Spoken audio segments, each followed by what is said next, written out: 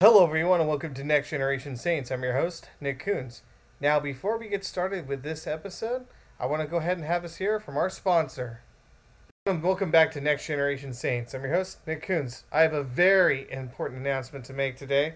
Before we get started, go ahead and wherever you may be listening to this podcast, or wherever you listen to podcasts in general, go ahead and like and subscribe to this podcast, and so you're always up to date with all the content, whatnot. The big announcement today is actually going to be my merch shop. This is one of the projects from my merch shop. I've actually created this one. Don't talk to me before my coffee. It comes in white and black as well. I'm going to put a link in there in the description below that takes you right to my Etsy shop. You can order it from there. It's on and all proceeds go to really helping out this channel, helping me create more content, more time to do so, more broadcasts to perform to you guys. So, with that out of the way, let me go ahead and tell you what's happening today.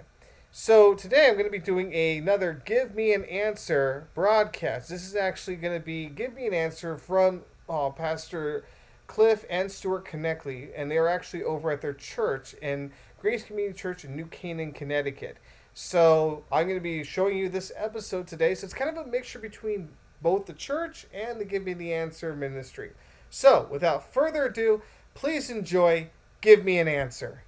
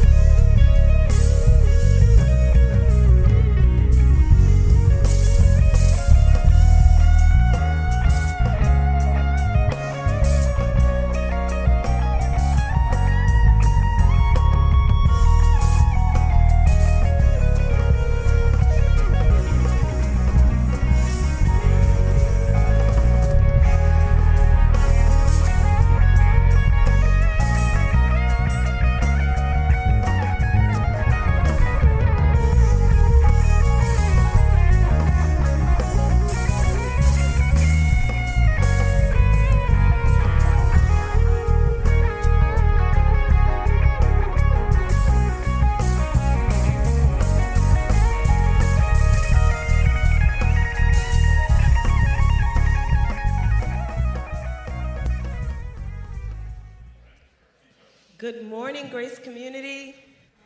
It's good to see everyone.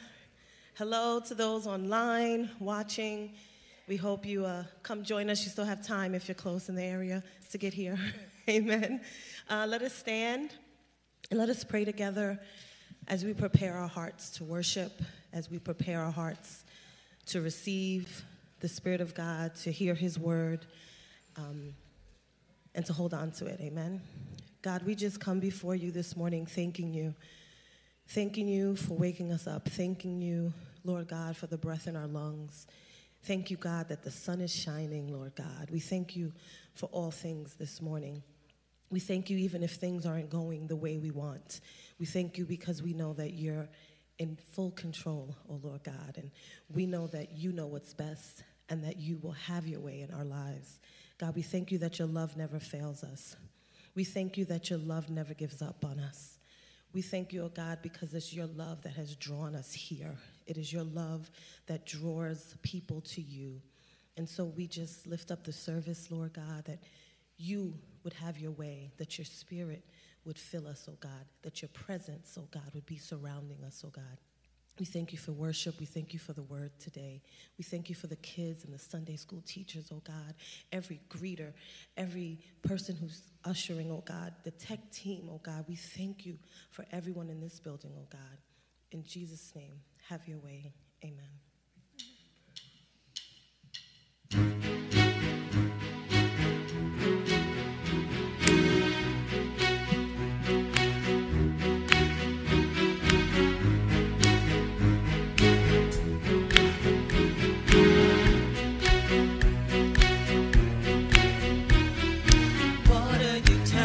Into wine, open the eyes of the blind. There's no one like you, none like you. Into the darkness you shine. Out of the ashes we rise. There's no one like you, none like you. Everyone on one voice. Our God is greater. Our God is greater. Our God is stronger. God, you are higher than any other. Our God is healer, awesome in power. Our God, our God.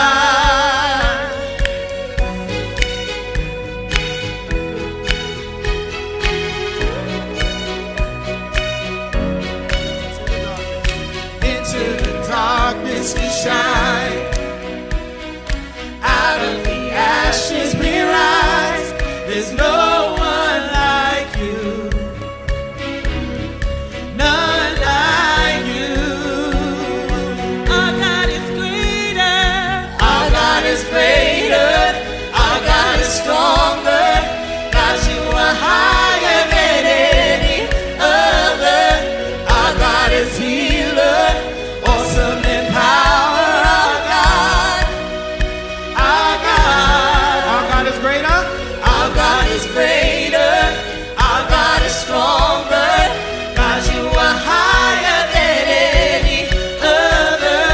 Our God is healer, awesome in power. Our God, our God.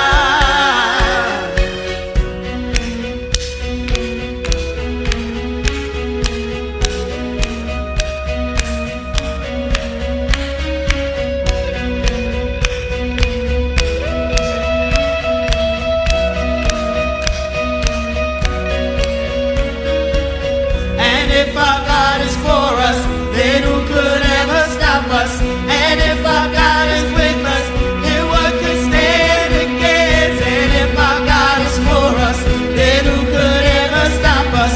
And if our God is with us, then what could stand against?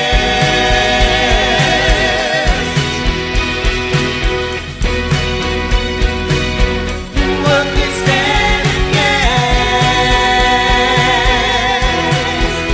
Oh yeah. Our God is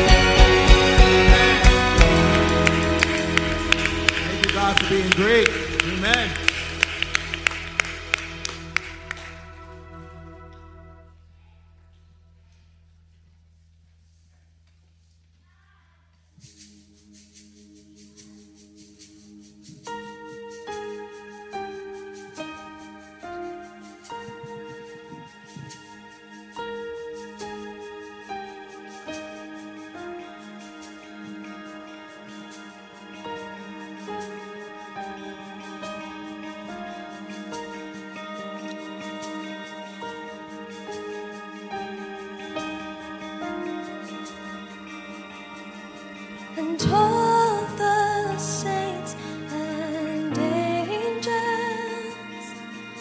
they bow before your throne, and all the elders cast their crowns before the Lamb of God and sing, you are worthy of it all. You are worthy of it all. For from you are all things, and to you are all things. You deserve the glory.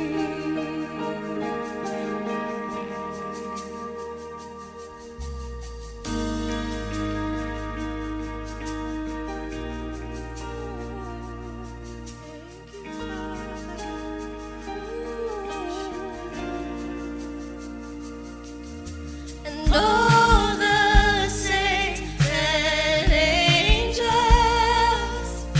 they bow before your throne, and all the elders cast their crowns before the Lamb of God and sing, you are worthy of it all. You are worthy of it all. For from you are all things, and to you are all things. You deserve the glory. You are worthy of it all. You are worthy of it all.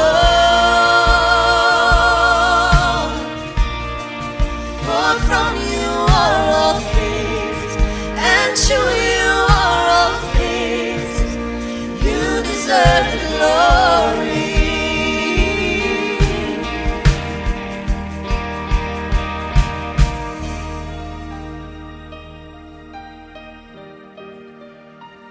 Let your praises rise.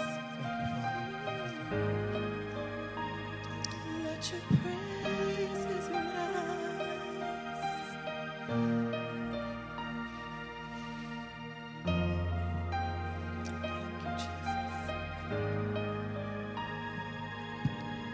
Day and night, night and day, let incense arise. Day and night, night and day, let incense arise.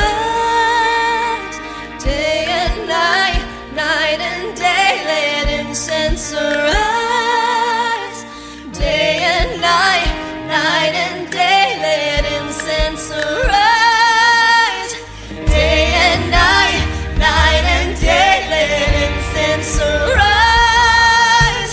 Day and night, night and day, let incense arise. Day and night, night and day, let incense arise. Day and night, night and day.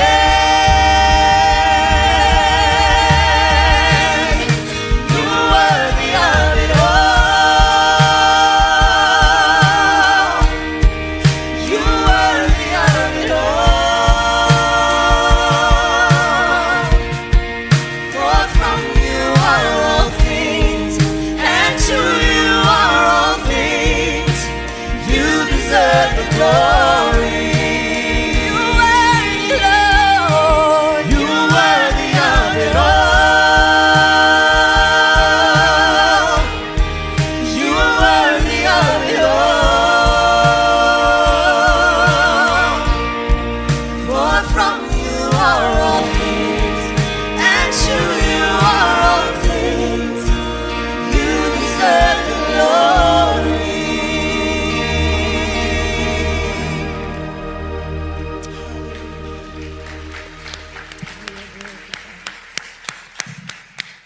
Thank you, worship team. Good morning, Grace Community Church. Couple of quick announcements for you today. After the service, we have two things going on, all down in the comments. One, we'll be packing up backpacks for children in need connected with the Bridgeport Rescue Mission, school supplies that they'll be able to use when school starts this fall. We will also be having specialized brunch hot dogs. You've probably never had a brunch hot dog, but today we have special brunch hot dogs right on the grill by the commons to help fuel you during your backpack pack up. All right, are you still with me? Okay, good, thank you. Now, next Saturday, these same backpacks get delivered to the Bridgeport Rescue Mission. And Grace Community Church actually has a tent. The Bridgeport Rescue Mission has a block party next Saturday to help those in the area that go to the Bridgeport Rescue Mission. And Grace Church, as I said, has a tent. We are doing face painting, cotton candy for entertainment for the children in that area. Our volunteers from 10:30 to 12:30 are all set. But from 12:30 to 2:30 next Saturday, we need a few more helpers. If you'd like to help out, touch base with me or Catherine Palazzola. Again, that's next Saturday. And finally, no, not finally, August 2nd, ladies' game night at the Trepaniers' house. And August 5th, we have a 20s and 30s barbecue. And for those of you men, remember the men's weekend is the last weekend in September. And I encourage you to check it out. It's quite a unique experience. I will see you at the grill for your specialized brunch hot dog. Have a great day, everybody. Thank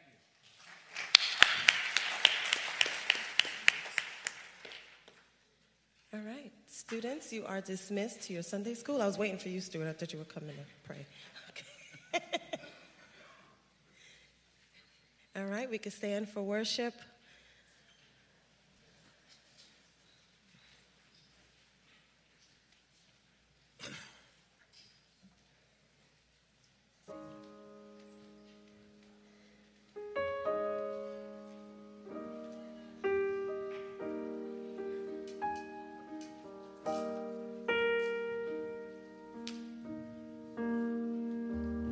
When peace like a river attendeth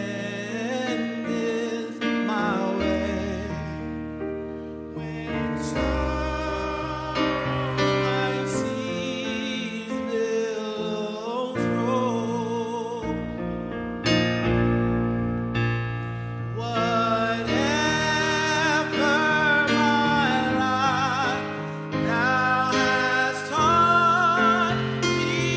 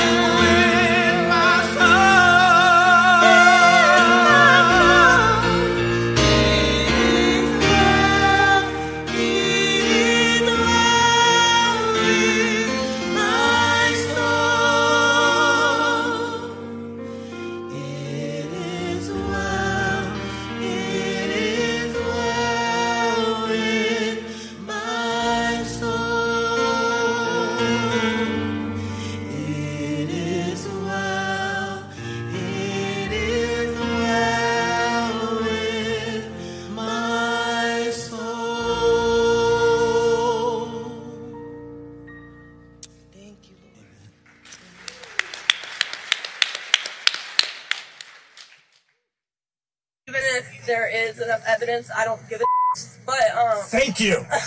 but You're honest. I feel like the Bible is sort of saying, here are these commandments, abide by them. Otherwise, so he's saying that is an objective truth to morality. Otherwise, he's contradicting. He's saying with the commandments that there already is an objective truth, a relative truth or whatever. And I'm just saying this in contradiction to that. These are my rules now, not that.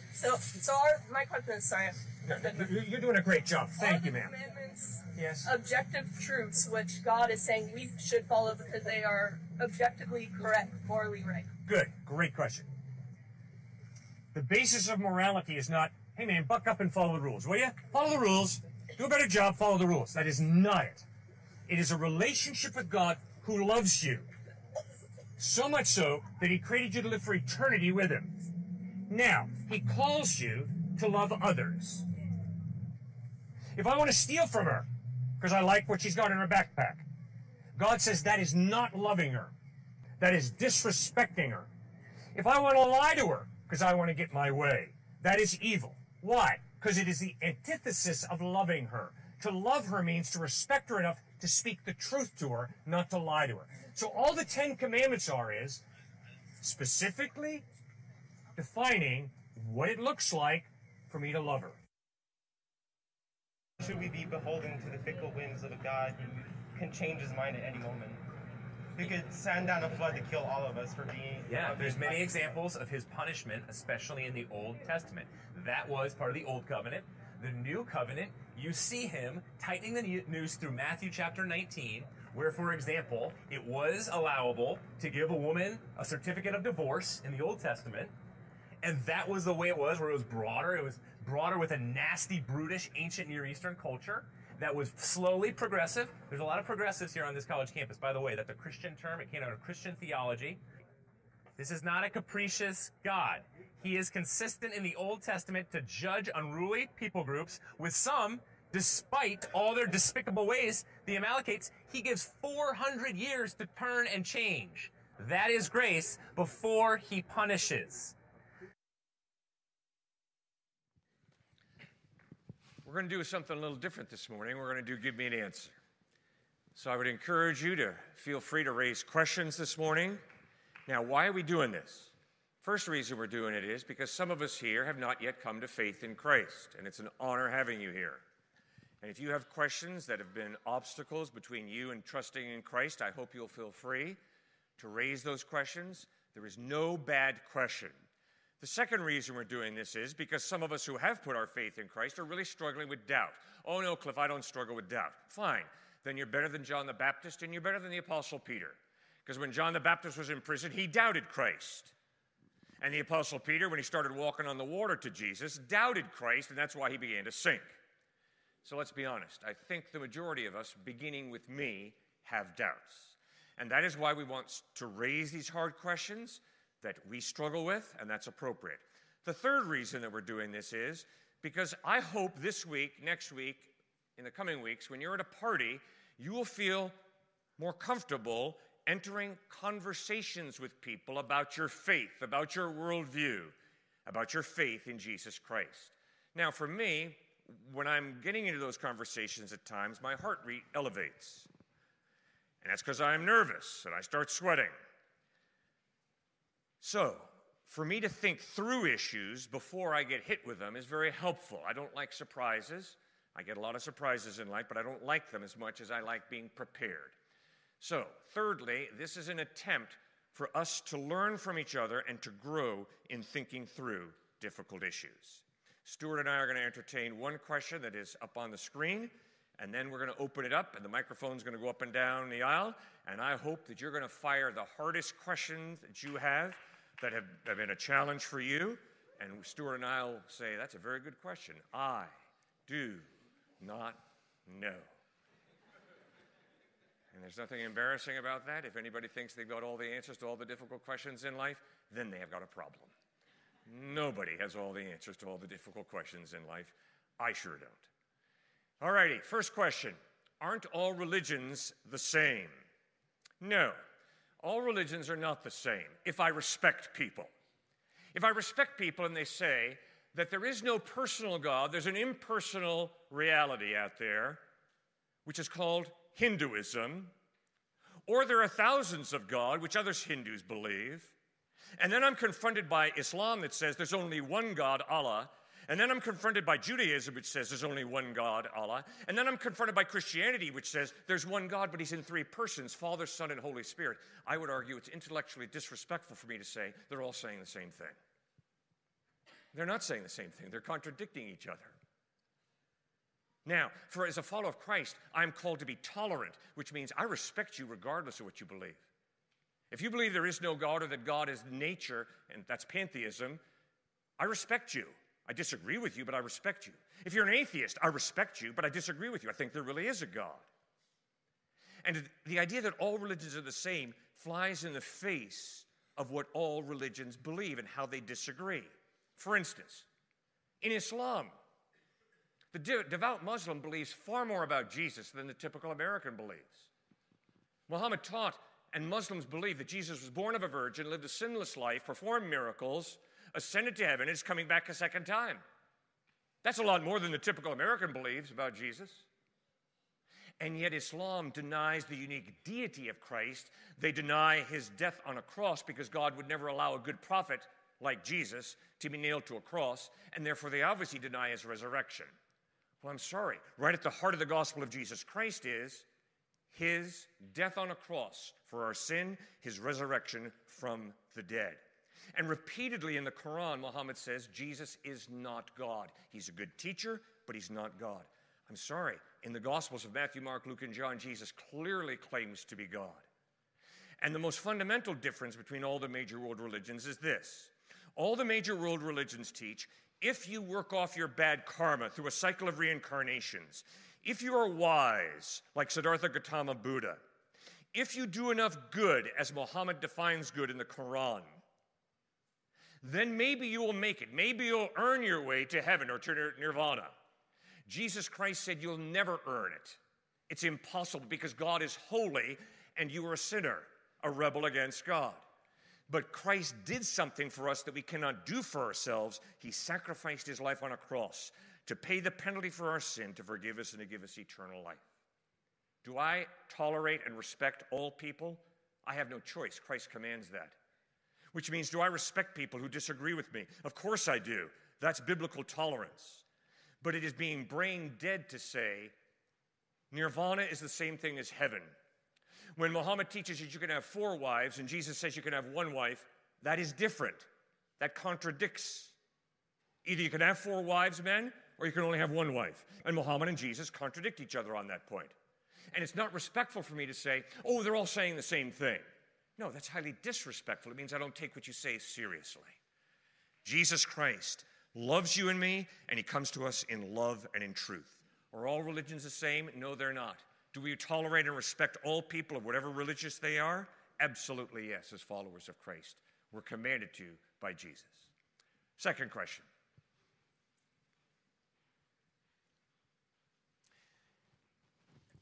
Christian identity is vastly different from our culture's understanding of what identity is. Our culture's understanding of identity typically has to do with what is your authentic self? Who really are you in your authenticity? It's a big word we hear today. And oftentimes our culture, when understanding identity, has to get down to a couple points. Is one, looking inward. Never look outward. You have to look inward, and oftentimes that's with the help of a priest or a psychiatrist, psychologist, or a social group that helps really help you define who you are by looking inward. So once you figure out who you are, which typically for any kid these days doesn't come until the end of the age, is you figure out who you are in the moment and then express that as loudly as possible. And that's problematic for a number of reasons. For a Christian, it's looking outward and upward instead of inward to figure out who you are. And in my counseling office, I see way more neuroses than psychoses today than ever. What's the difference? Neuroses is looking inward and having an inability to deal with the anxieties of life that are attached to reality. And it causes me tremendous stress. Psychoses is looking outward, and it's a total break from reality. So it's anxiety, it's mania from looking outward, and it's just too much. So neuroses is looking inward so much so, and trying to define myself oftentimes, that it causes a mental breakdown in different ways. Christianity is the ultimate antidote when it comes to the question of how do you define yourself and your identity, because of examples like John the Baptist in John 3:30, when he talks about how Jesus must become greater, I must become less. Or when Christ himself talks about in Mark that you are to lose your life in order to gain it. Or when Paul talks about in 1 Corinthians 4, how I care very little what any human court thinks about me. I care almost not a wink about what I care about me. It only matters what Christ thinks of me. So it's radically different because everything in the Bible is looking outward in order to deal with your anxiety, looking outward in order to deal with healing your broken relationships. Because when you are giving up yourself, now all of a sudden humility comes into play, and you don't even have to think about yourself. You don't have to think about how I was wounded or injured or somehow cut off at the knees by this person, so I'm going to get revenge. You don't have to think about, hey, I got to define myself and figure out who I truly am.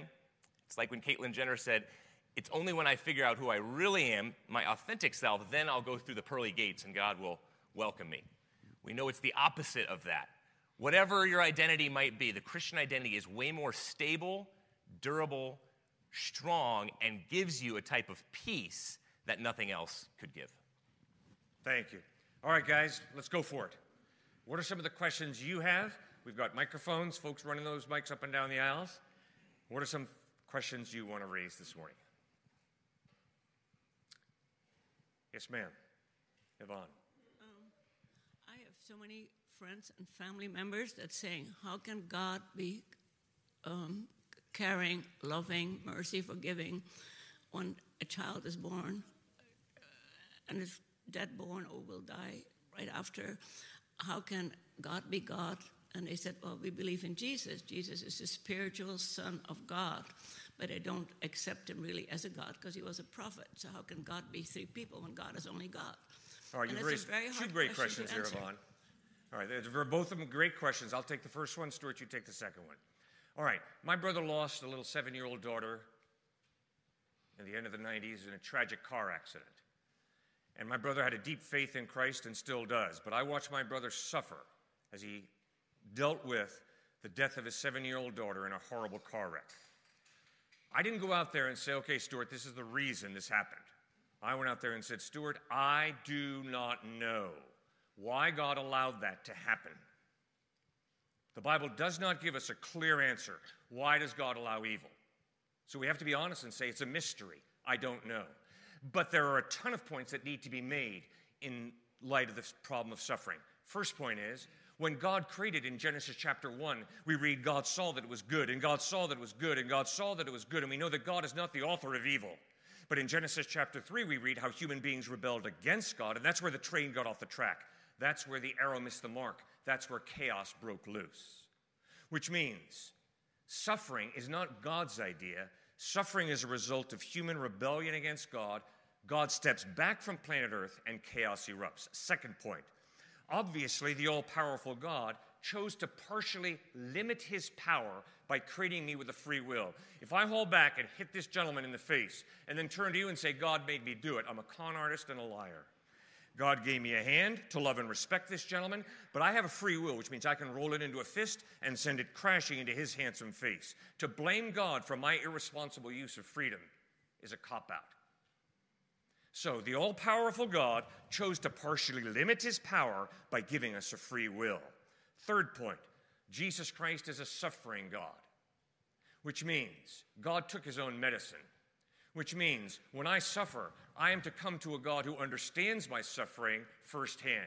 The most agonizing cry in the world is the following: my God, why have you forsaken me? That is what Christ cried out from the cross. He was in agony as he experienced separation from the Father. This is a God who loves us. This is a suffering God. And now I've got a choice to make. When I suffer, I can get bitter or I can get better. Bitter or better. And to get bitter means I'm angry. I'm angry at God. I'm angry at life. I'm angry at people. And that is a path to destruction.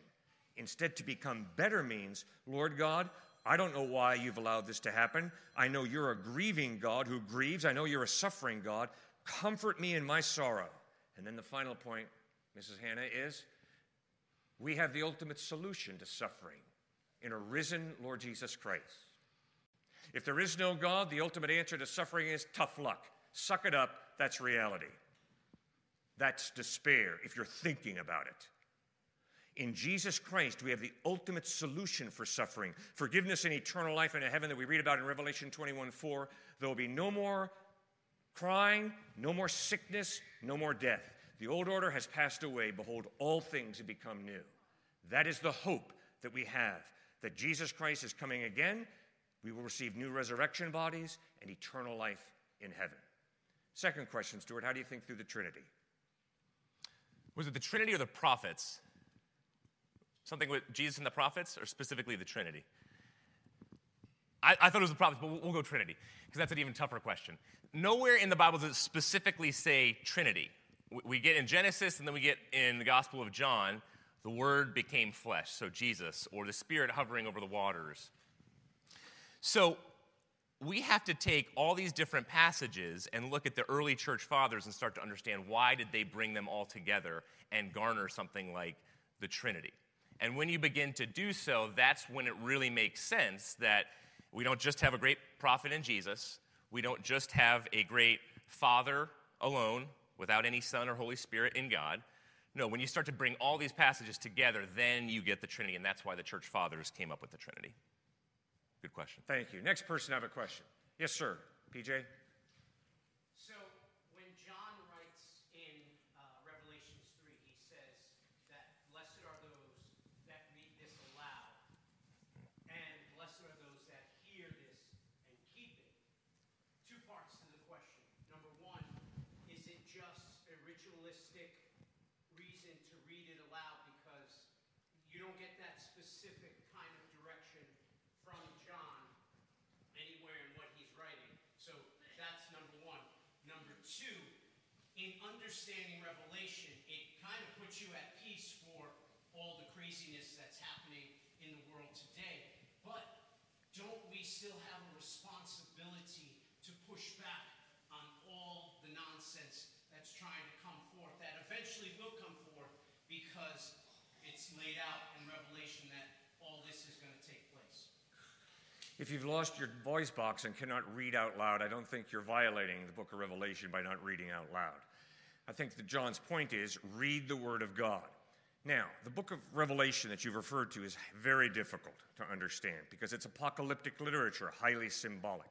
But one of the things that I appreciate most about the book of Revelation is it's written by John to some people who are suffering big time. And when you read the book of Revelation, notice how many times John calls us to worship. Worship God. That is one of the key solutions to suffering, to pain, to frustration. To worship God. To worship God means to get out of myself, to get out of my self-preoccupation, and to be caught up in wonder, adoration, and praise of the living God. The mental health that brings, the peace that brings, the inner strength to deal with suffering is profound. So read the Word of God, apply it to yourself, and worship God, and you'll be blessed for it. Thank you for raising that up. Yes, sir.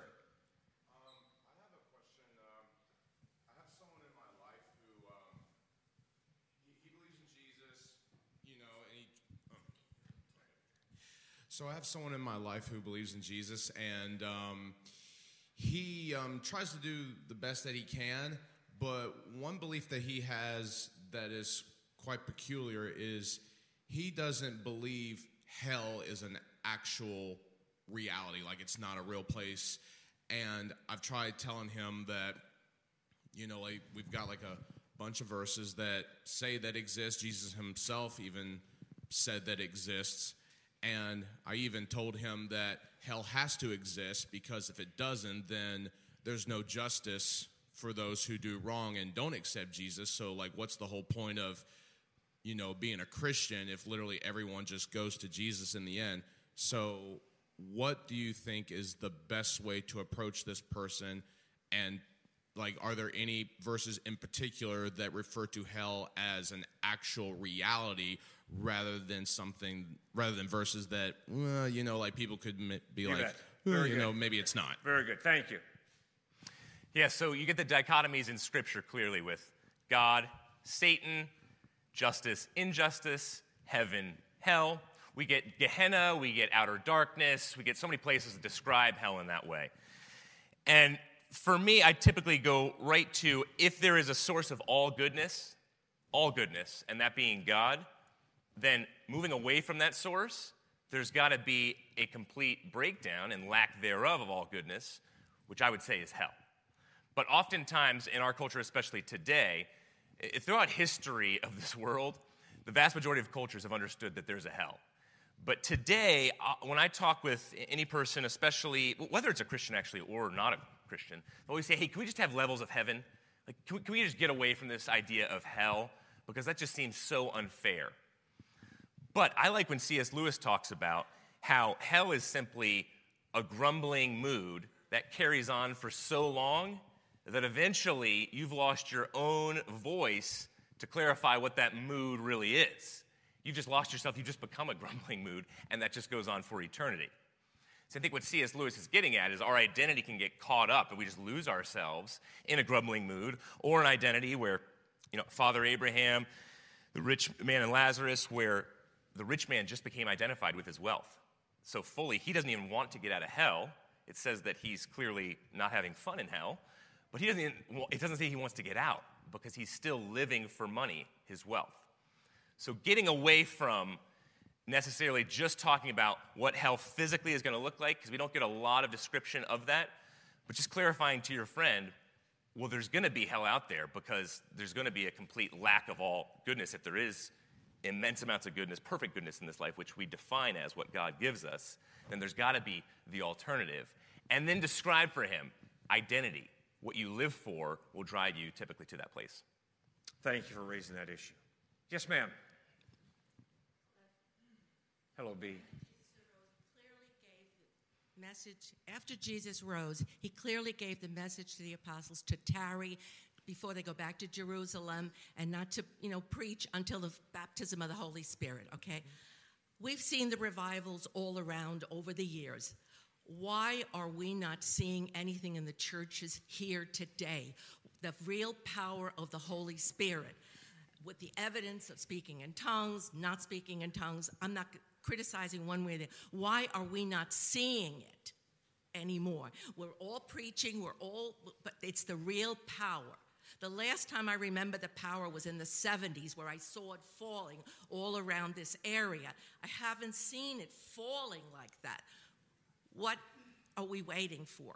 Okay, good question, B. I do not know. I don't know why God works when he works in the way he does. God heals people. Why does he heal certain people and not other people? I do not know. Some people have the gift of speaking in tongues. Some people have the gift of prophecy. Why don't I have it? I do not know. So, God is God. God works in whatever way God chooses to work. I wish he would work differently. In fact, I wish he would heal a lot of my friends right now who have cancer. Yet, at this point, they're not healed. Now, how do I think that through? The way I think that through is thinking about the divine restraint. Come on, God, perform a miracle. Right now, right here. And God says, whoa, Cliff, slow down. I will work in my way, slowly, in my time. Now, do I know that God's Holy Spirit is working? Absolutely. We just heard from Brandon. Brandon was 12 when his father was murdered. Brandon had a lot to work through. A lot to work through. His dad was murdered in Long Island. But eventually, God's Holy Spirit worked in Brandon's heart to the point where he trusted in Christ. I talked with a man yesterday on the phone who works at Indian PowerPoint, nuclear plant. He was a slave of alcohol and drug addiction. He came to faith in Christ. That's because God's Holy Spirit drew him. So the Holy Spirit works in a lot of different ways in all of our lives if we're open to him. Do I want the Holy Spirit more? Absolutely. I pray, when I was praying with my boys at night, putting them to bed, I would pray, Lord, fill us with your Holy Spirit. Fill us with your Holy Spirit. We need your Holy Spirit. I can promise you, B, every time I drive here Sunday mornings, I'm praying, Lord Jesus, by your Spirit, draw people to yourself. So we depend upon the Holy Spirit. I've never converted anybody. I simply communicate Christ to people, as does Stuart, as do many of you. And then it's the Holy Spirit who draws people to himself. B, thank you for raising that issue. Somebody else have an issue? Yes, sir. I'm wondering, and this is kind of following up on your first question, is there a difference between different Christian denominations? If so, why are we non-denominational? If there's not, then how do we choose which parts of different Christian denominations? Thank you. Excellent. There's around 3,300 different denominations. It's a lot. And for us, Felix, it's important to remember that there's a dark side to that and a very positive side to that. The dark side is, when I was over in Scotland, it was amazing to see on the cobblestone roads. Whoever's been to Scotland, especially Edinburgh, you walk every 50 yards and you see this person was pressed to death for not taking this position on a theological issue. You're like, wow, okay, so denominational differences, it's bad in that regard. But on the positive side is denominations do fit different cultures well, so different cultures can express their faith in different ways. So like a lot of my friends who are, say, Latin American, for example, more of a charismatic denomination that fits their culture very well, as opposed to them wanting to practice through, say, a Reformed Protestant denomination that would be very different, kind of more dusty intellectual types in order to express their faith. But we need to land on, ultimately, the denomination, but specifically the church you go to has to have the majors in the faith. Who Jesus was, he claimed to be God, he was God, lived, died, rose from the dead, and is showing us a path to heaven. And then also that denomination specifically is one where I can say, I've encountered Christ, I'm in a growing relationship with him, and now through the Great Commission, I'm going to spread his word, as opposed to just going to a church typically that is the frozen chosen, where I'm frozen in place in this church because I believe I've just been chosen by God, and those outside of this church have not been chosen. And so I'm not going to share my faith. So those are a few. Thank you for raising that. Yes, ma'am.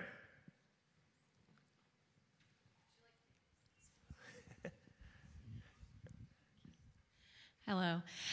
So in our internal identity obsessed culture, how do you respond in a secular setting while still appearing loving, maybe not necessarily suggesting Christ in a sentence, but appearing loving and not being labeled as a bigot? Great question. The approach that I like is to ask the fundamental human questions. Why is a human life valuable? If there is no God, your number came up on a Monte Carlo game and so did mine. We are accidents.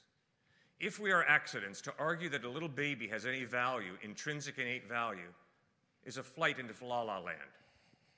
No. If we're all just accidents, I'm sorry, we don't have any value. And yet you can't live that way, and I can't live that way.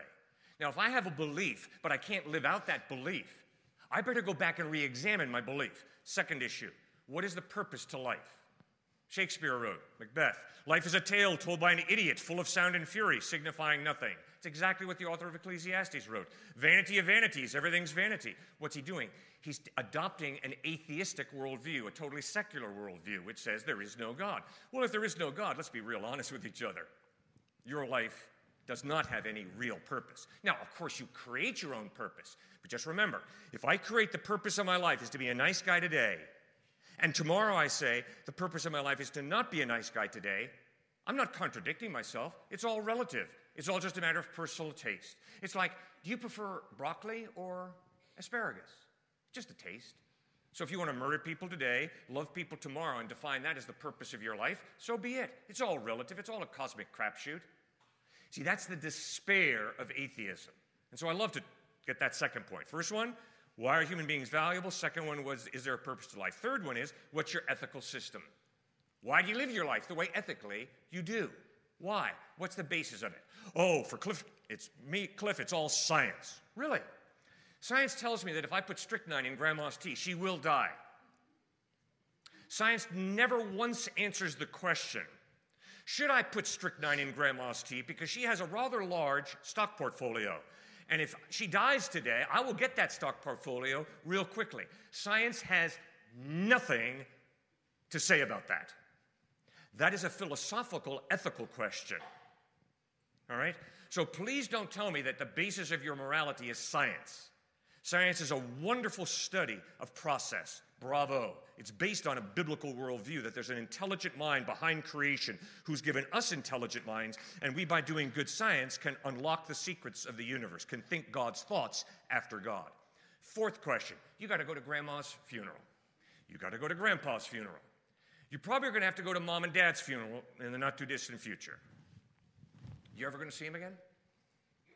Oh, no, I don't deal with that stuff, Cliff. Fine. I don't like dealing with reality either. But like it or not, you will be going to Grandma and Grandpa's funeral, Mom and Dad's funeral.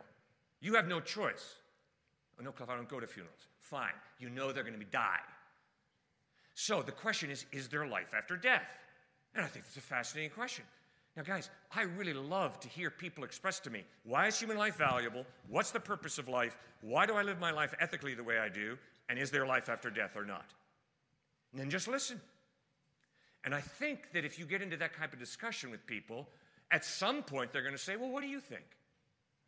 And then the door is wide open to begin a meaningful conversation about the fundamentals of human existence. Why is human life valuable? What's the purpose to life if there is any? How do you live your life ethically? And what about life after death? Thanks for raising that issue. Somebody else have a question? Yes, ma'am.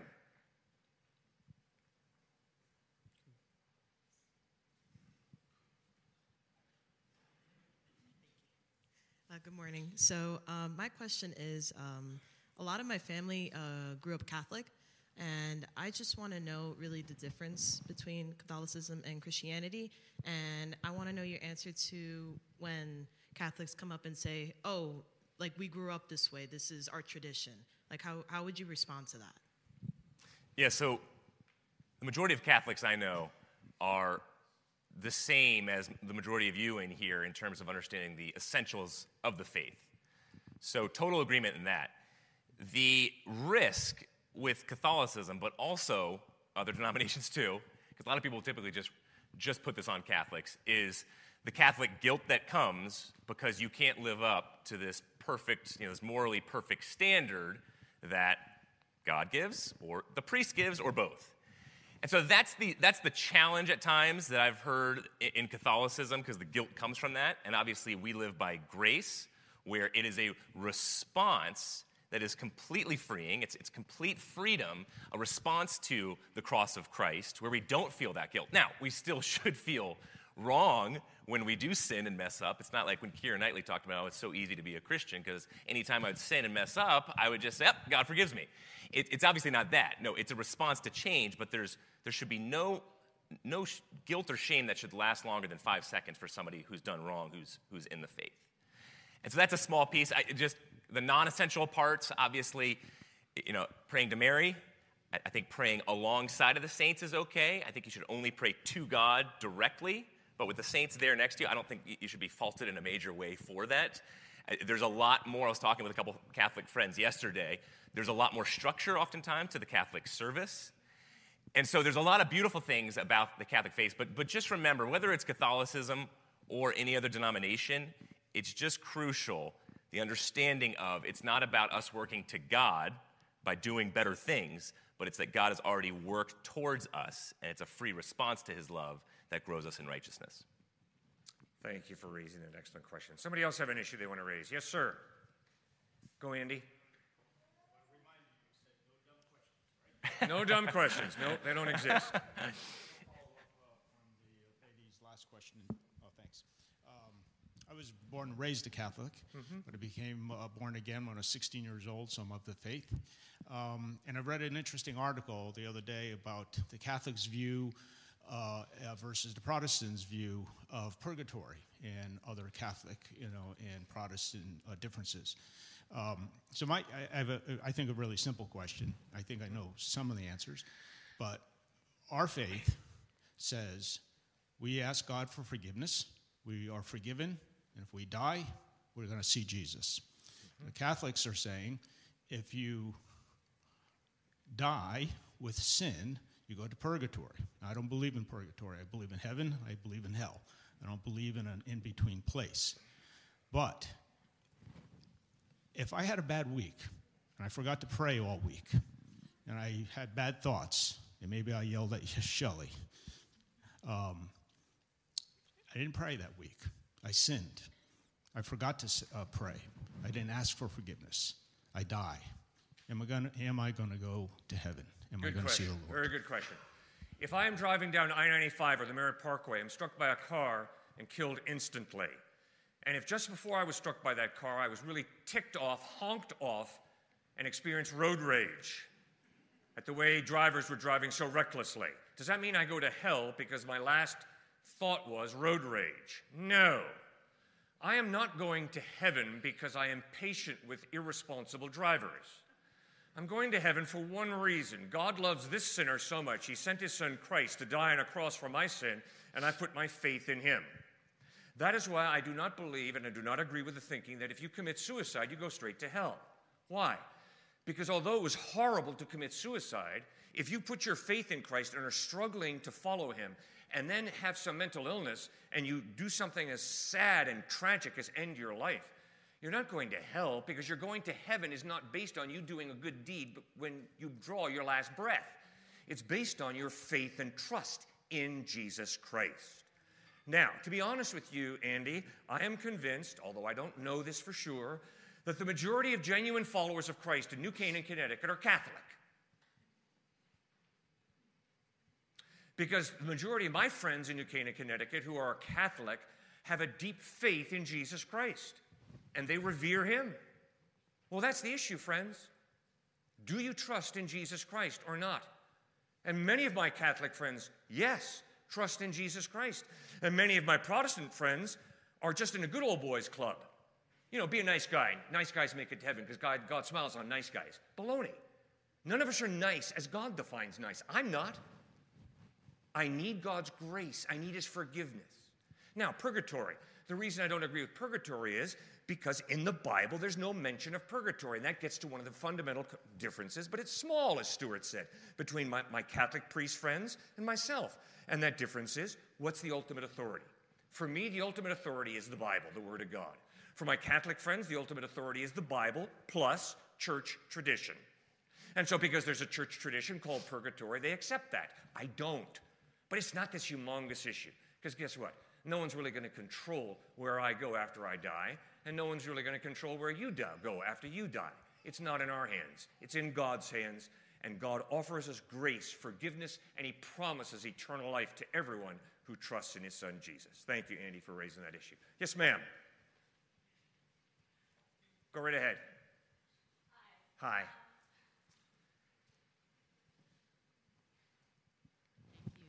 I guess my question is, we understand in grace and believe in grace, but it says in the Bible, we know that no action that we do is going to add any merit to the cross. However, there is a focus, I believe, in doing God's work. From the story of the talents that God gives you, you can squander those talents. He is asking for you to be a good steward over those talents. So I guess my question is where the balance is. We understand that we can't do things to get God love, but at the same time, there is a expectation for you to use the gifts and the talents that are given to you to advance, whether it's God's name or his kingdom. There is an expectation that you're not just sitting down on your Christianity and that's it. You're coming to church on Sunday and that's it. There is work to be done. And the Bible specifically says I'm the vineyard owner. You need to do some work in the kingdom. So I'm just wondering, where is that balance? Great question. So in Genesis, there is a poisoning of work. It became toilsome. In Revelation, and when we get back to the tree of garden, which life will be perfect and incredibly enjoyable beyond our wildest dreams and imaginations, we will still be working, but it will be work in such a way where it will be so life-giving and enjoyable, unlike any type of work we do now. And it will also be complete. Going back to J.R. Tolkien, he talked about this story, wrote this beautiful story, Leaf by Nigel. And it's basically about this guy who, it's sort of like the myth of Sisyphus, where it's this constant, I got to find my identity in my work, I don't like it, and this big boulder keeps coming down on me. Or in Leaf by Nigel, I can't finish this beautiful painting of this tree, and so I feel like I'm just wasting my time and my breath here on this planet. But the whole point is to push us to, every person that I know takes a degree of their worth and value and dignity in their work, and it gets bigger and bigger here in Fairfield County. And the problem becomes when our identity and our worth is fully in our work, then you can have, like Leo Tolstoy, when he was at the height of his career, probably the best known writer in the world, had a massive breakdown because he found his identity in his work. So the rhythm of work and Sabbath keeping is why, that's part of the reason why we get it in the Bible over and over again, keeping the Sabbath holy.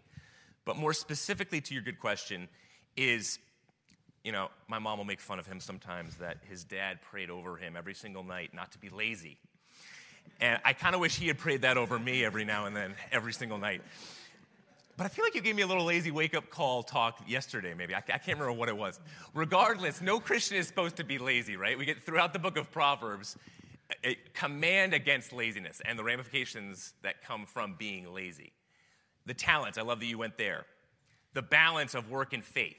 It's crucial to understand he or she who's been given much will be expected is another one. That with the gifts we've been given, we are to go out and we are to make changes in this world, but we're also always to remember that there is eternity out there. And so it's a balance of we won't be able to finish our work here on this planet, but we're called to work hard, and that work will be perfected one day. And so it's that balance, just like grace and truth, just like understanding of James and Paul, where we get that faith, but faith is lived out through these good works. Good question. Yes.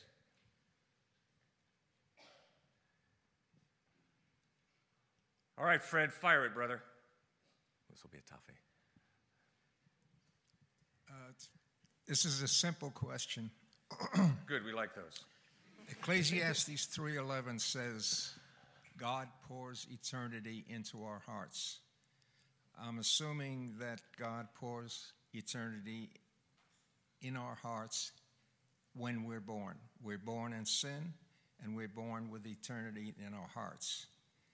We know in John 3:3 that Jesus says you must be born again to see the kingdom of God.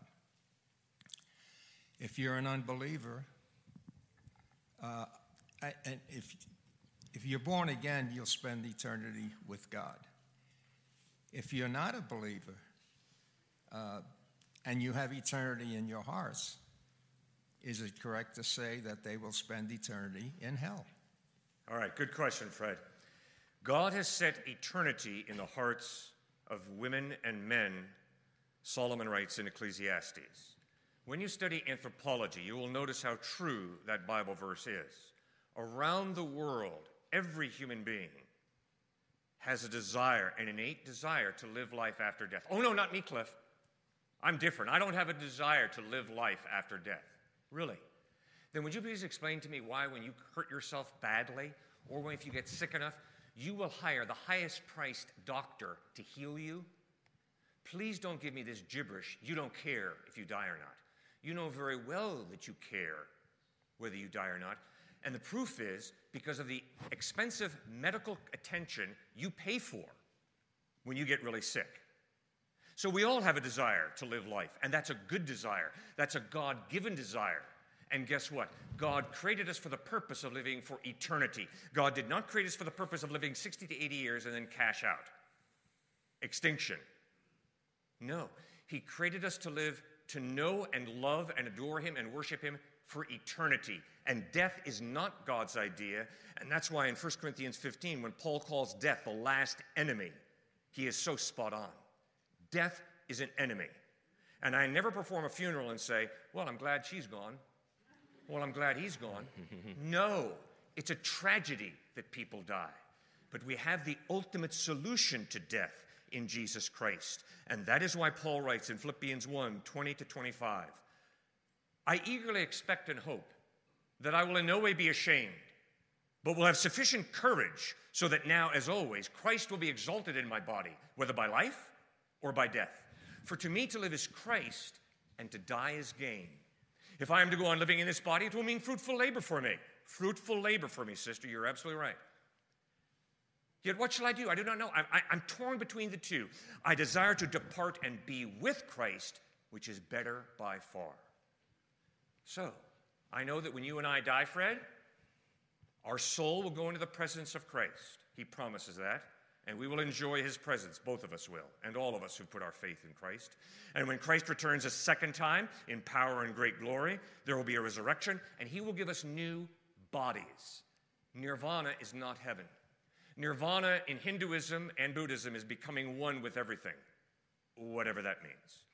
Jesus Christ said, heaven is with a resurrection body. I go to prepare a place for you, he says in John 14. And if I go and prepare a place for you, I will come again and receive you to be with me. There's the I-thou relationship, so that where I am, there you may be also. And where I'm going, you know, and the way you know. And Philip said to him, Lord, we don't know where you're going, so how can we know the way? And Jesus said, I am the way, the truth, and the life. No one comes to the Father except through me. Fred, you're going to heaven, not because you're a great guy. You're going to heaven, brother, because you have put your faith in Christ. And I know you've gone through some horrendous health issues, and I know you got a precious daughter on your left there who takes good care of you. But you and I are both going to pass away at some point, and we're going to pass right into the presence of Christ. And when he returns a second time, you will have a new body, and I will have a new body to live in a new heaven and a new earth. Thank you, Fred, so much for raising that. Last question. Yes, sir. You bet. Go for it.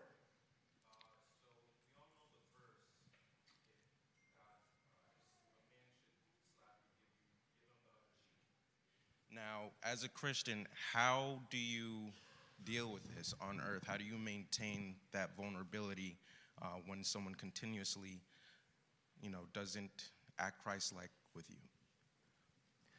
It's a great question, Kendrick. So in one sense, we can, in the Greek, make that verse a lot easier for us. And in another sense, looking in the Greek, it can become a lot harder than it is for us. Easier in the sense of, contextually speaking, turning the other cheek wasn't turn, just let this person abuse me and I'm going to be a doormat no matter what. No, it was turning, but then responding, and so that becomes easier, but here comes the harder part in the Greek. So what Christ, what Paul, what they talk about is reconciliation. So the Christian is not supposed to lay down and just keep getting abused physically, emotionally, whatever it might be. No, they are supposed to take it, say the first time, but then they're always supposed to look to see if there's an opportunity for things to be reconciled.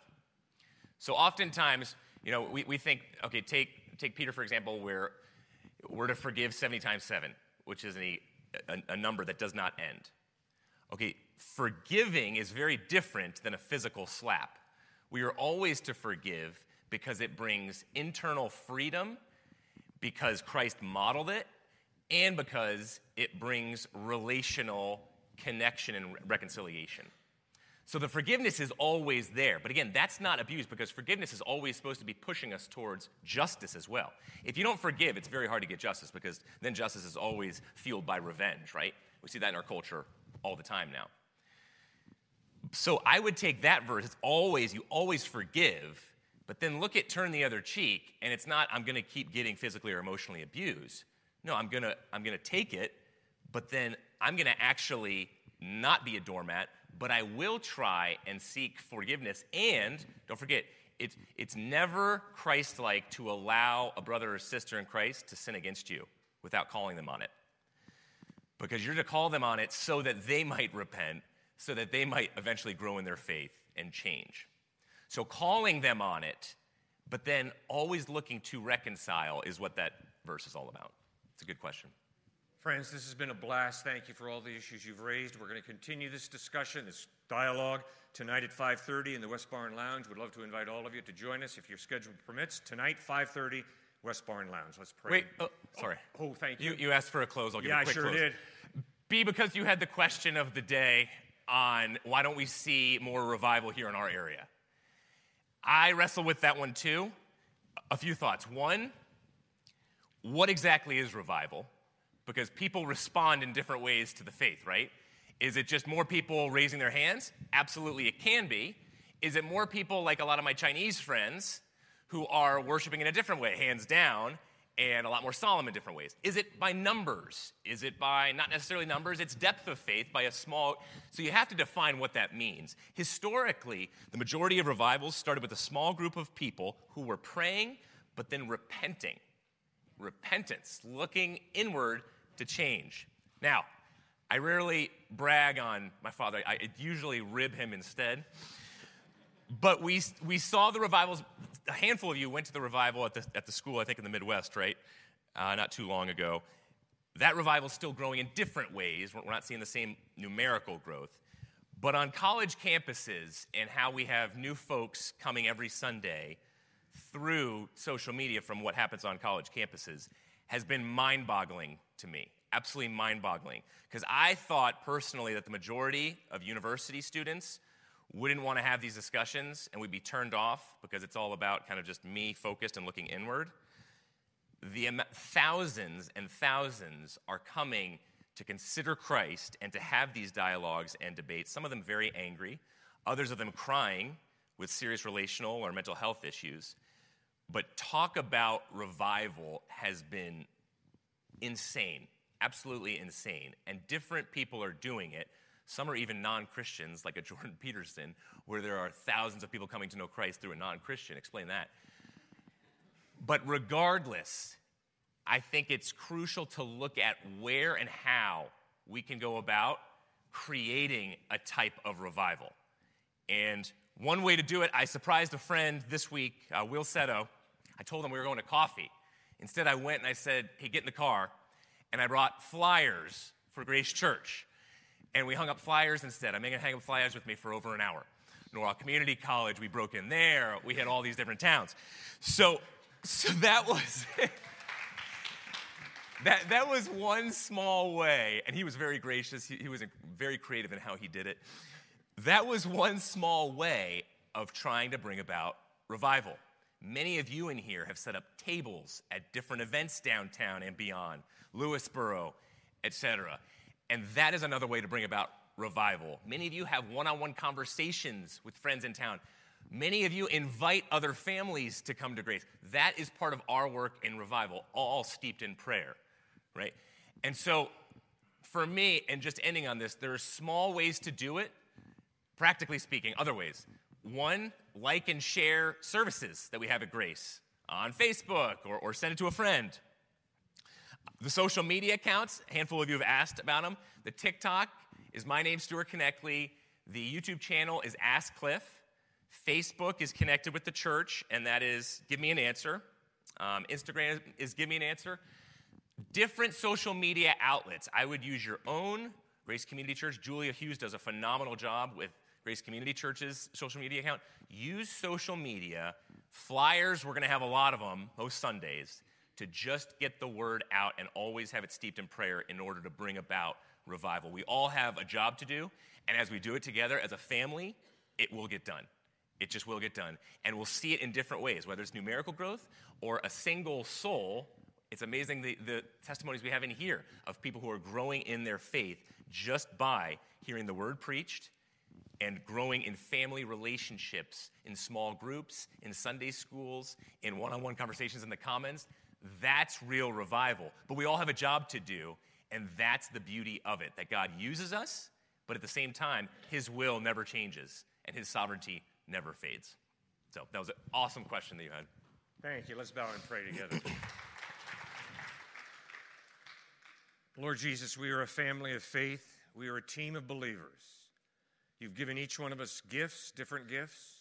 We are your body, the body of Christ. Lord Jesus, use us well this week to point people to you, in subtle and not so subtle ways, to listen well to people, and to be prepared to give an answer for the hope that is within. In Christ's name we pray. Amen. Amen, amen. Let us rise again for worship.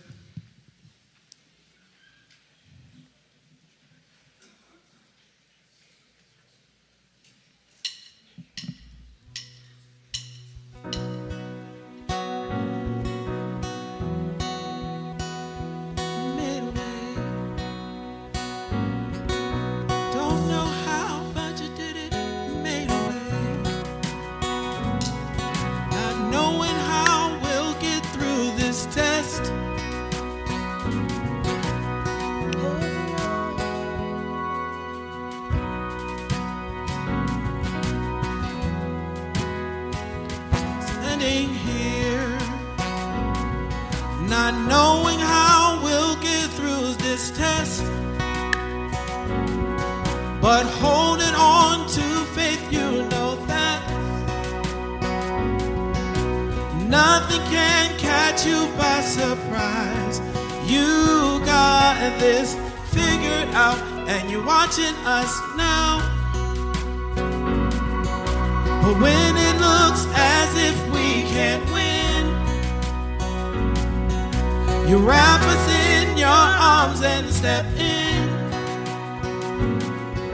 And everything we need you supply.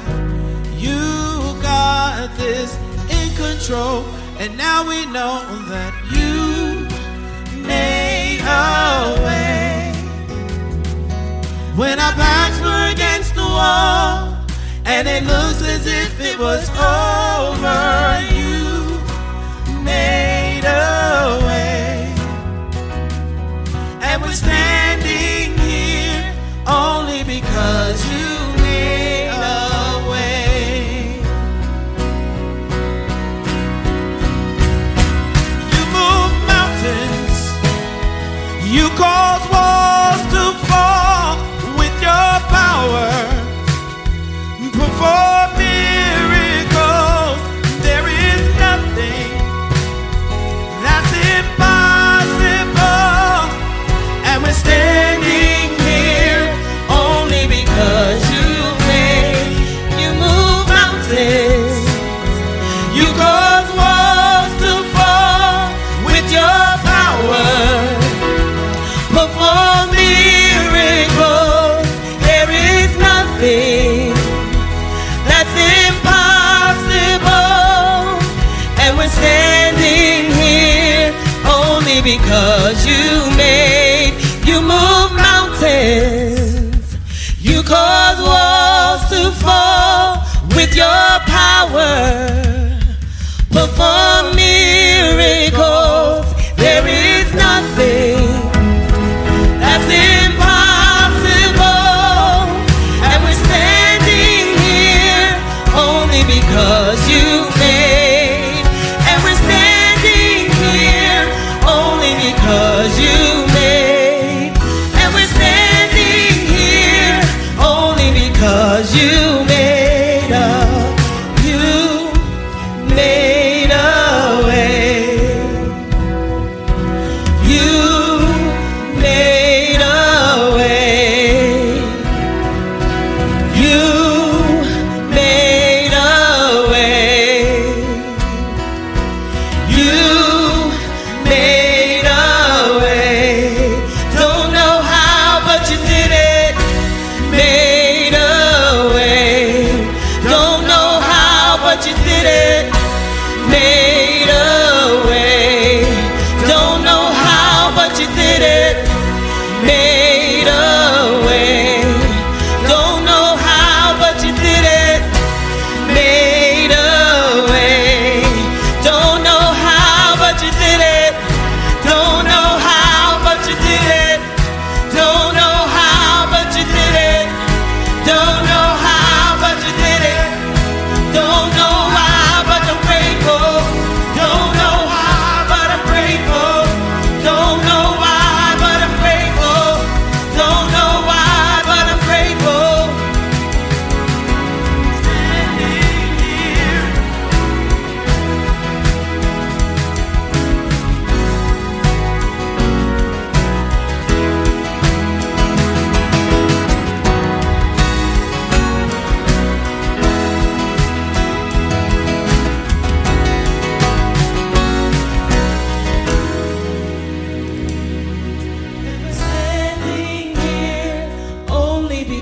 because you made.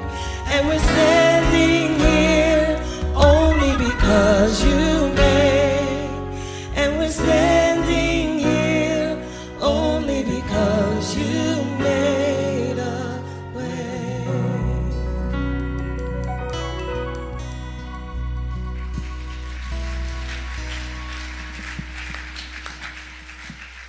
Bagels and coffee in the Commons immediately following the service. Hope you can join us. If you didn't get a question answered, or if you have friends who have questions, I'd invite you to come back this evening, 5:30, and we will continue this dialogue. Let's bow and pray together. May the Lord bless you and keep you. May the Lord make his face shine upon you and be gracious to you. May the Lord turn his face towards you, give you his attention in a way that you know it powerfully today and this week and forevermore, and give you his peace. In Christ's name we pray. Amen. Have a blessed week.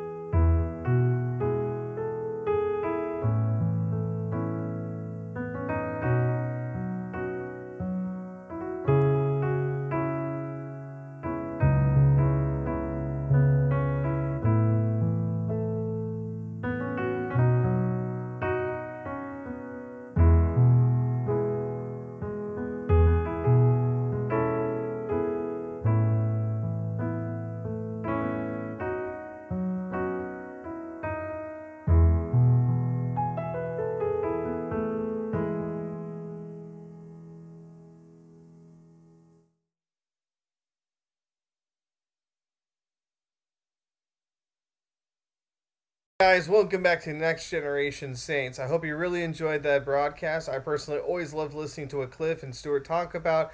The topics can get rather intense, but I always enjoy it. I think that we need to answer important questions. I think that, not all questions could be sugar-coated. So I want to make a quick reminder, again, to everyone listening to this podcast. Go ahead and like and subscribe to this podcast, wherever you may be listening to podcasts. And again, I'm going to show it to you guys again. My merch shop. This is one of them. This is from Coons T-Shirts. Go ahead and take a look on Etsy. I will provide the link below. And right before we finish this off, let's hear from our sponsor one last time. So until next time, we meet again. May God richly bless y'all, my dearly beloved